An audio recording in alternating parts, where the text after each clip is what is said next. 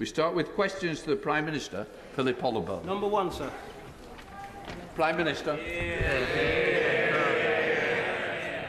Mr. Speaker, I'm delighted that President Zelensky is here in the United Kingdom today. It is a testament to the unbreakable friendship between our two countries, and I'm proud that we are expanding the training for Ukrainian forces to include jet pilots and Marines and ensure that Ukraine has a military able to defend its interests today and into the future.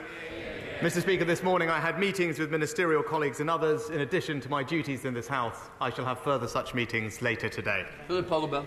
Slava Ukraini. President Zelensky, we salute you. This year, the start will be made to the rebuild of Kettering General Hospital. Northamptonshire Police will reach 1,500 police officers, the highest number ever in its history. And Kettering is set to become one of the best connected towns for ultra-fast broadband in the whole country, thanks to City Fibre's investment. Together with the Prime Minister's pledge to halve inflation and tackle the NHS backlogs, isn't it time to tackle head-on the doom and gloom peddled by those who want this country to fail? And to be far more optimistic about the many good things happening in Kettering and across the country? Well, my honourable friend is absolutely right, and I'm glad to hear of all the successes in his constituency, especially the redevelopment of Kettering General Hospital, something I know my honourable friend has been campaigning on tirelessly for years. But he's right, this government will continue to focus on delivering the country's priorities. Leader of the Opposition, Keir Starmer. Thank you, Mr. Speaker. Over 11,000 people have died as a result of the devastating earthquake in Turkey and Syria, and that number is sadly rising. And I know many families here in the UK will be anxiously awaiting news. I'm sure I speak for the whole House in saying our hearts go out to each and every victim and their families, but we must do all we can to support the rescue and recovery effort. Mr. Speaker, this House is honoured to be addressed today by President Zelensky. From the outset of the war, he has symbolised the heroism, the resolve and the bravery of his people. The Prime Minister and I joined this House together in 2015. We've lived through important moments in our domestic and international politics. But none of those experiences compares to the pain and suffering of the people of Ukraine.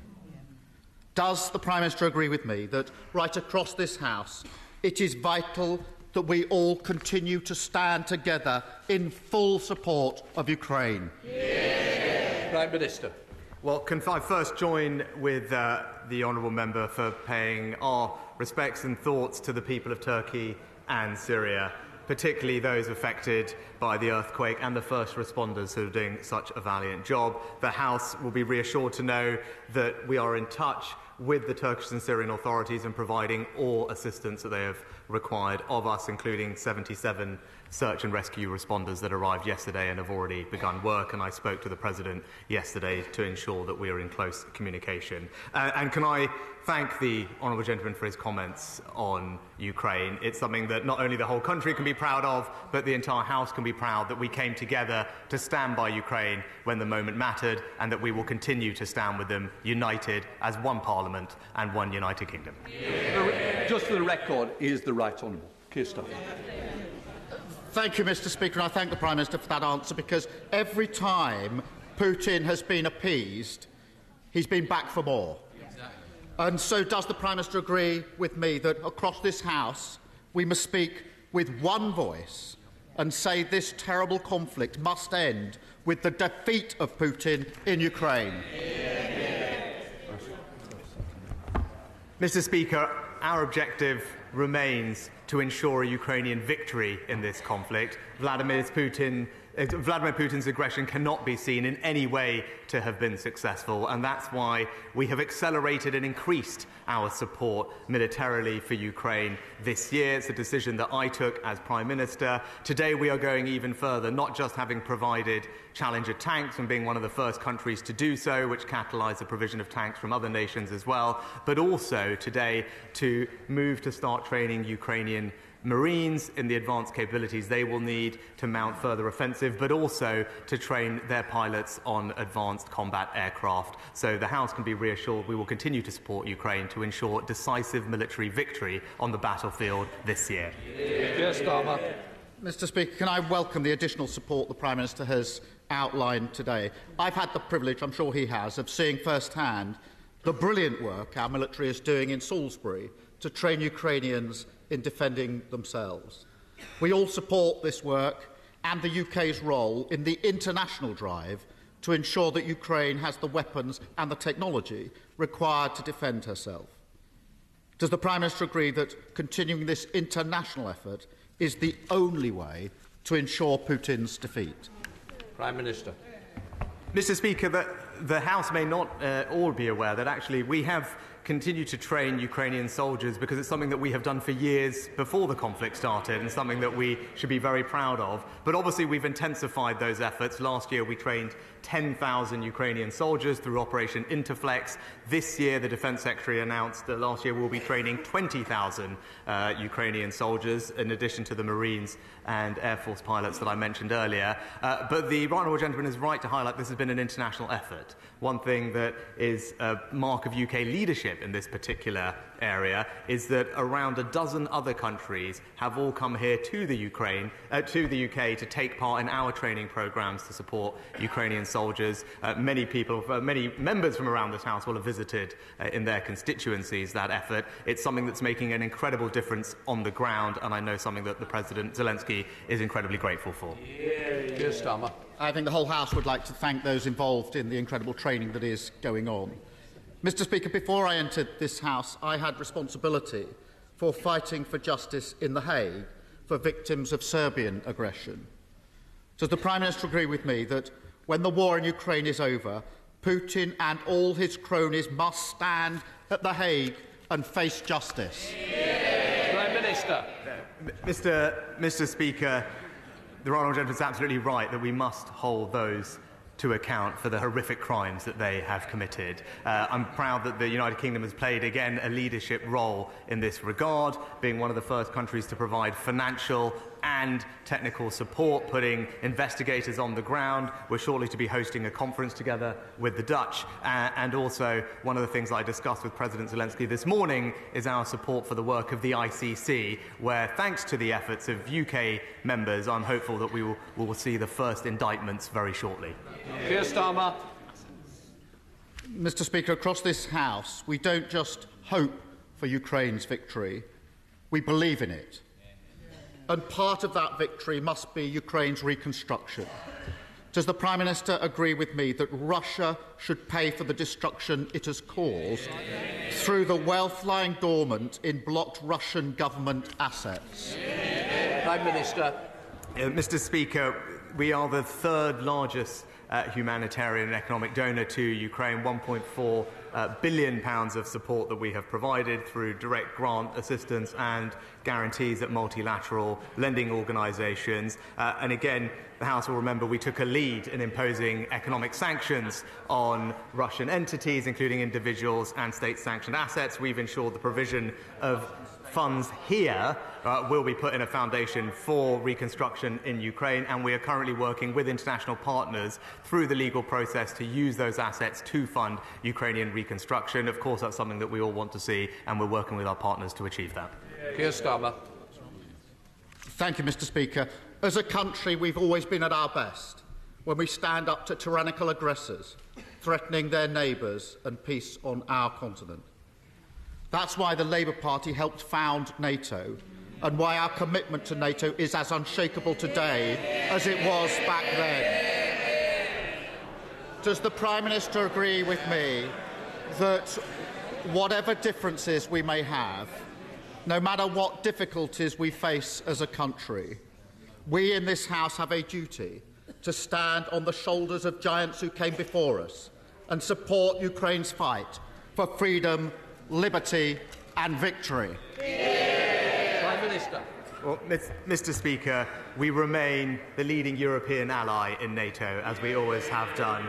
We continue to increase funding in our armed forces by £24 billion at the last spending review to ensure that we maintain not just our NATO obligation to spend 2% of our GDP on defence, but also we participate in every NATO operation and remain the leading nation when it comes to contributions to NATO's Rapid Response Force and the NATO Readiness Initiative. But I join with the Right Honourable Gentleman in saying that this House and this country will stand united with Ukraine until we ensure the defeat of Vladimir Putin's unprovoked, unsanctioned aggression, and that we will make sure that Ukraine is not only victorious, but that we bring peace to its people. Thank you, Mr. Speaker. The Global Combat Air Programme, including Team Tempest, is vital for UK national security and for the world-class aerospace cluster we've got in Lancashire, with many businesses in Burnley and Padiham. This aircraft will protect UK skies, give the RAF the tools it needs for the future, and deepen our relationship with allies like Japan and Italy. So can I ask the Prime Minister, with a refresh of the integrated review taking place, to commit not just to the design and development of this aircraft, but to its production in Lancashire too, providing skilled jobs for generations to come for my constituents and residents all across the county of Lancashire?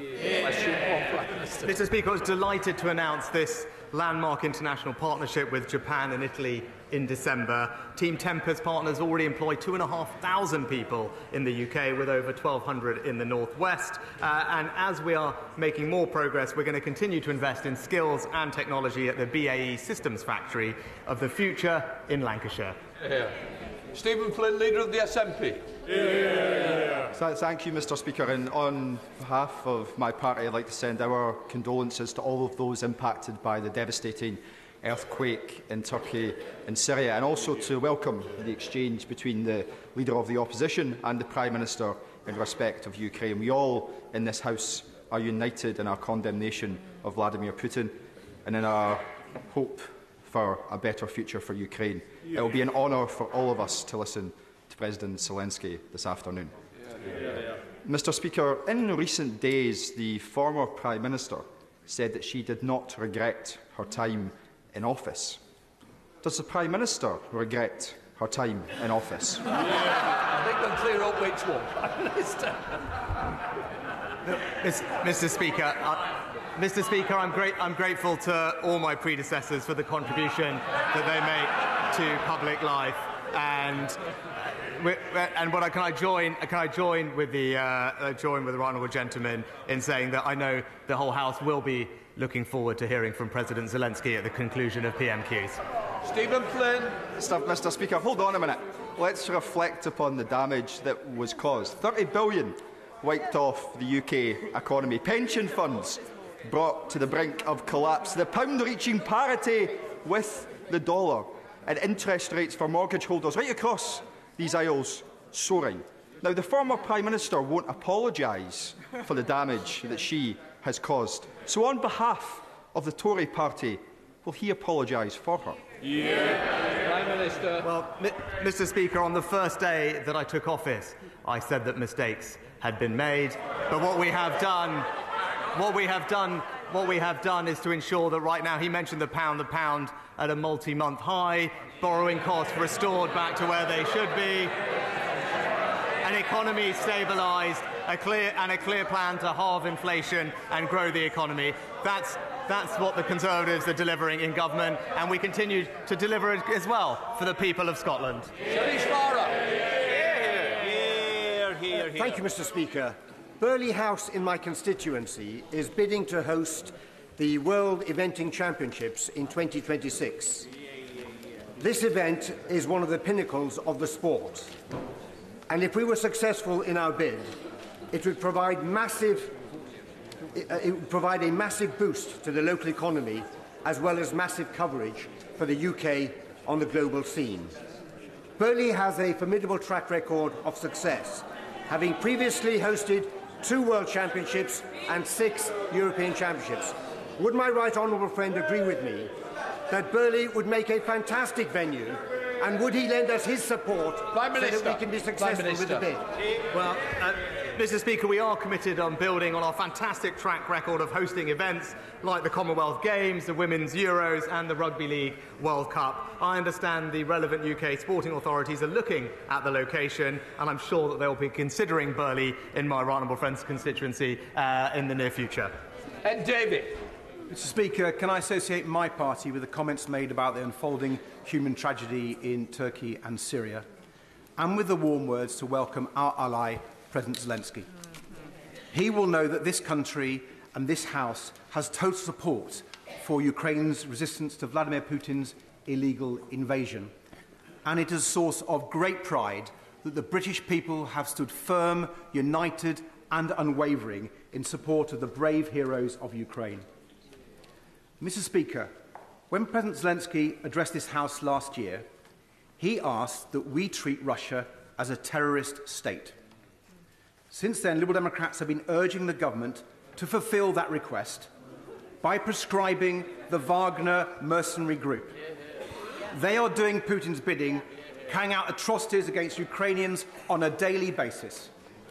So on this symbolic day, Mr. Speaker, will the Prime Minister finally commit to proscribing the Wagner Group, a crucial part of treating Russia as the rogue state that it is? Well, Mr. Speaker, we have taken a lead from the beginning of this conflict in sanctioning and taking action against those entities connected with the war effort in Russia and beyond. With regard to Wagner Group, the honourable gentleman will know that we have already sanctioned the Wagner Group in its entirety, as well as taking specific action against particular leaders, as he'll know. With regard to prescriptions, it's not something that we routinely comment on in public, but rest assured we continue to keep all of the prescriptions that we have under review. Peter Gibson.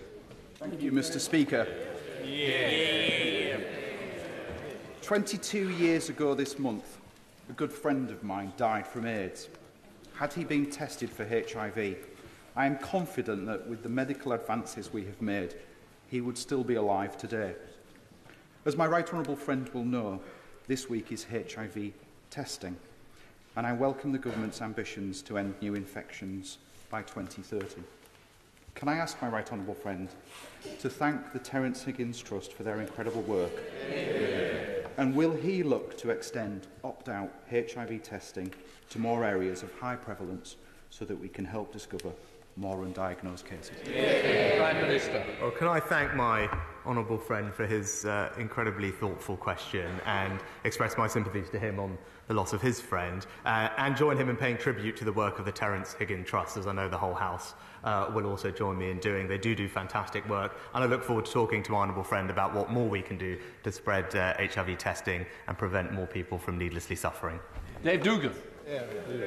Thank you, Mr. Speaker. The UK Government's fiscally illiterate electricity generator levy will choke off billions from future investments in renewable energy projects, the kind of projects that my Angus constituency excels at delivering. This investment will find its way to more favourable jurisdictions, putting thousands of green jobs in Scotland and our energy transition at risk. So will the Prime Minister commit to scrapping this environmentally and economically damaging tax, or will he instead confirm that he and this latest Chancellor know the price of everything and the value of nothing? Prime Minister. Well, Mr. Speaker, no, I don't think it's right that because of a war, when energy companies are making windfall profits, that those profits should go untaxed. That's what our levy does. It's right that we recover those excess profits from energy companies as a result of the war and give that money back to the country in the form of support with their energy bills. What is economically damaging for Scotland is the SNP's refusal to acknowledge the existence and need for a transition, and that's to support the North Sea oil and gas industry, which we are proud to do. Mr. Speaker, human trafficking is when you move people legally from one place to another, often with the promise of a job, and then force that person into prostitution or labour exploitation. It has nothing to do with people who come illegally here in small boats. That is smuggling. A third of all human trafficking in the United Kingdom occurs wholly within the borders of the United Kingdom. When I was chairman of the all-party group against human trafficking, we campaigned for an independent commissioner. One was appointed in 2014. However, since April of last year, We have not had one. This is unacceptable. Would the Prime Minister use his good offices to get one appointed urgently? Prime Minister. Well, can I thank my honourable friend for all his work in this important area? I'm happy to look into the particular position that he mentions, and I know that he is proud, as I am, of our world-leading modern slavery legislation, thanks to the former Prime Minister on these benches. It is a world-leading piece of legislation. We're showing an example about how to tackle this, but I'll make sure that we have someone in place to do the job. Thank you, Mr. Speaker. There are now more than 50% more social care staff vacancy than last year. People are stuck in hospital beds with nowhere to go. In my Bath constituency, the Liberal Democrat Council and our local hospital, the RUH, are trying their level best and trying new innovative solutions to tackle the social care backlog. But the Prime Minister knows that this is a workforce crisis. We must recruit and retain social care staff. So I ask him, will he support the Liberal Democrat proposal to pay a higher minimum wage to social care workers to tackle the social care shortages that underpin the NHS crisis? Prime Minister. Well, Mr. Speaker, we recently announced £14 billion more for health and social care, and in particular, part of that money will go to a new discharge fund to speed the discharge of people from hospitals back into their homes and in their communities. That money is already making a difference on the ground. We can see the numbers of people unnecessarily in hospitals are already reducing, easing the burdens in our A&E departments, and that comes on top of the money that we've invested to improve training, recruitment and development of our valued social care staff, and that will make sure that we can reduce vacancy rates, increase retention and get the workforce that we know we need. Aaron Bradley. Mr. Speaker, last month, together with fellow North Staffordshire MPs, I hosted an event, a tea party, to welcome Ukrainian refugees living in North Staffordshire. Would the Prime Minister join me in thanking the sponsors, in particular Alton Towers, who hosted the event, the host families, and all the people of North Staffordshire who've made our Ukrainian friends so very welcome? Well, I join my honourable friend in thanking Alton Towers, the other sponsors, and indeed all the families involved in putting on a tea party. I know many members from across the House will have done something similar. It's a wonderful way to show our support for the families that have come here, and again, something that the President this morning mentioned to me, how grateful he is to the United Kingdom that we have opened up our hearts and our homes to help those in his country that need our security and sanctuary. Bel Rabirade. Thank you, Mr. Speaker. Big Brother Watch recently released a report into unaccountable government bodies such as the Counter Disinformation Unit, the Rapid Response Unit and the British Army's 77th Brigade. We're seeing huge swathes of public money being spent recording political dissent on social media under the guise of tackling misinformation. Politicians, including myself, the Leader of the Opposition, academics, activists and journalists, and even members of public have been subjected to monitoring by Whitehall officials. This at the same time as we're waiting for the reporting of the Pitchford inquiry into questionable state surveillance on campaigns like the Stephen Lawrence campaign. So can the Prime Minister tell us how much public money is spent on these units and whether he thinks it's a justifiable thing to do in our democracy to spend public money in this manner? And could he also update the House on the progress of the Pitchford inquiry? Prime Minister. Well, Mr. Speaker, I have to get back to the Honourable Lady on the Pitchford inquiry and indeed to give her an exact figure. But in general, I think certainly I on this side of the House believe very strongly in free speech and will make sure that we continue to protect it wherever we can. Bring it forward. Mr. Speaker, Friday the 24th of February will mark 1 year of Russia's barbaric war in Ukraine. Thousands of people have been killed. Over 1,000 children have been killed or injured. So will my right honourable friend, the Prime Minister, call for a national minute of silence on that day so that all across the United Kingdom, the people here can show their unending support for the people of Ukraine? Minister. Well, can I thank my honourable friend for all the work that she has done in her previous roles to ensure that we provide appropriate support to those in Ukraine. I thank her very much for her suggestion. I'm sure it's something that we are considering as we speak, and there will be many other ways that we can mark that moment, not least as an international community continuing to show united condemnation and isolation of Russia. Terry McCarthy. This week, Mr. Speaker, is Children's Mental Health Week. We know that adverse childhood experiences, whether that be growing up in poverty in the UK or indeed living through the horrors of war in the Ukraine, can have a lifelong impact on mental health. With the number of children in mental health crisis increasing year on year in the UK, does the Prime Minister believe he's doing enough to address the causes of childhood trauma? Prime Minister. Can I thank the honourable member for her question and let her know that we are doing more to make sure that the extra money we're putting into tackling mental health is particularly focused on young people, where we've seen a very startling increase in the number of young people presenting with mental health conditions that we all would like to arrest and reduce. That's why we're putting more mental health community support into schools and colleges across the country. That's being rolled out as we speak. And also just the other week we announced more money for crisis centres and urgent treatment centres in the mental health space in 100 different communities around the country, which will make a difference. Richard Graham. Speaker, this country's military and diplomatic support for Ukraine is strong and has strong support across the country. Less well known is a programme that has gone on for a decade, led by the Westminster Foundation for Democracy, to support the Verkhovna Rada, or Ukrainian Parliament. So does my right honourable friend agree that should this country host a reconstruction conference with the Ukrainians to discuss how Ukraine can win the peace, that the Foreign Office and the Westminster Foundation and other bodies can come together to see how we can help President Zelensky in the next stage of his country's development? Prime Minister. My honourable friend makes an excellent point, and as we look forward to hosting the Reconstruction Conference for Ukraine later this year, I'll make sure to take up his suggestion and involve all those organisations that can provide support to us and ultimately make sure that we can rebuild Ukraine in the way that it deserves. Richard Ford. Thank you, Mr. Speaker. The government will want to help maintain popular backing in the UK for our support to Ukraine, including by helping people with their energy bills. More than 40,000 people across Devon live in homes that are off the gas grid. They're on the rural equivalent of prepayment meters. They need the money up front in order to pay for their heating oil and for their alternative fuels. The government announced an alternative fuel payment last September, but people in Devon are still waiting. What will the Prime Minister say to people who are off the gas grid and are waiting for their alternative fuel payment 5 months later? Minister.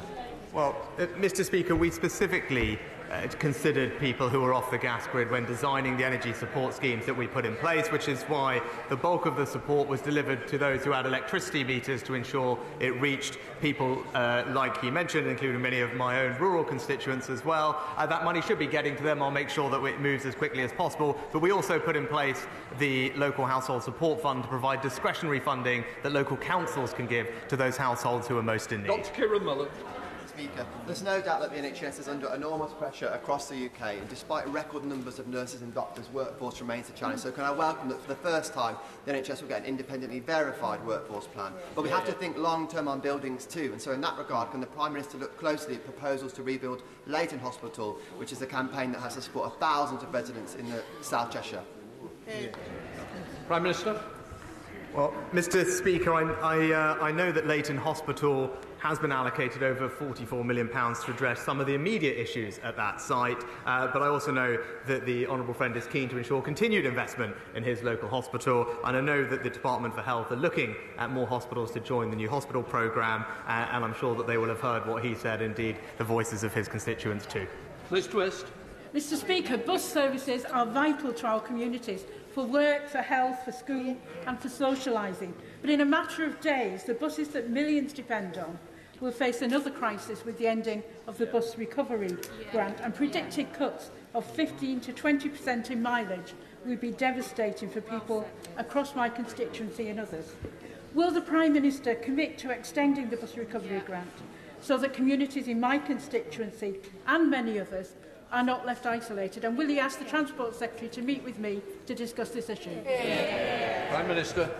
Well, Mr. Speaker, we recognise the vital importance of buses in our local communities, and that's why we're well on the way to fulfilling our commitment to invest £3 billion over this Parliament in our bus transformation, and that includes funding for local councils to subsidise unprofitable routes through the Bus Services Operators Grant, and recent money to help cap operator fares at £2 through the spring. And of course, we always continue to see how we can support bus services in the long term. Mr. Speaker, would my right honourable friend agree that apprenticeships, such as those offered by the excellent South Essex College in Leigh-on-Sea, which I visited on Monday for National Apprenticeship Week, are a great pathway into work? Mr. Speaker, I completely agree with my honourable friend and pay tribute to her local college, particularly in National Apprenticeship Week. And I know something that we discussed just in Cabinet yesterday, we also have the country's first Education Secretary who herself was an apprentice, and it's something we're proud of.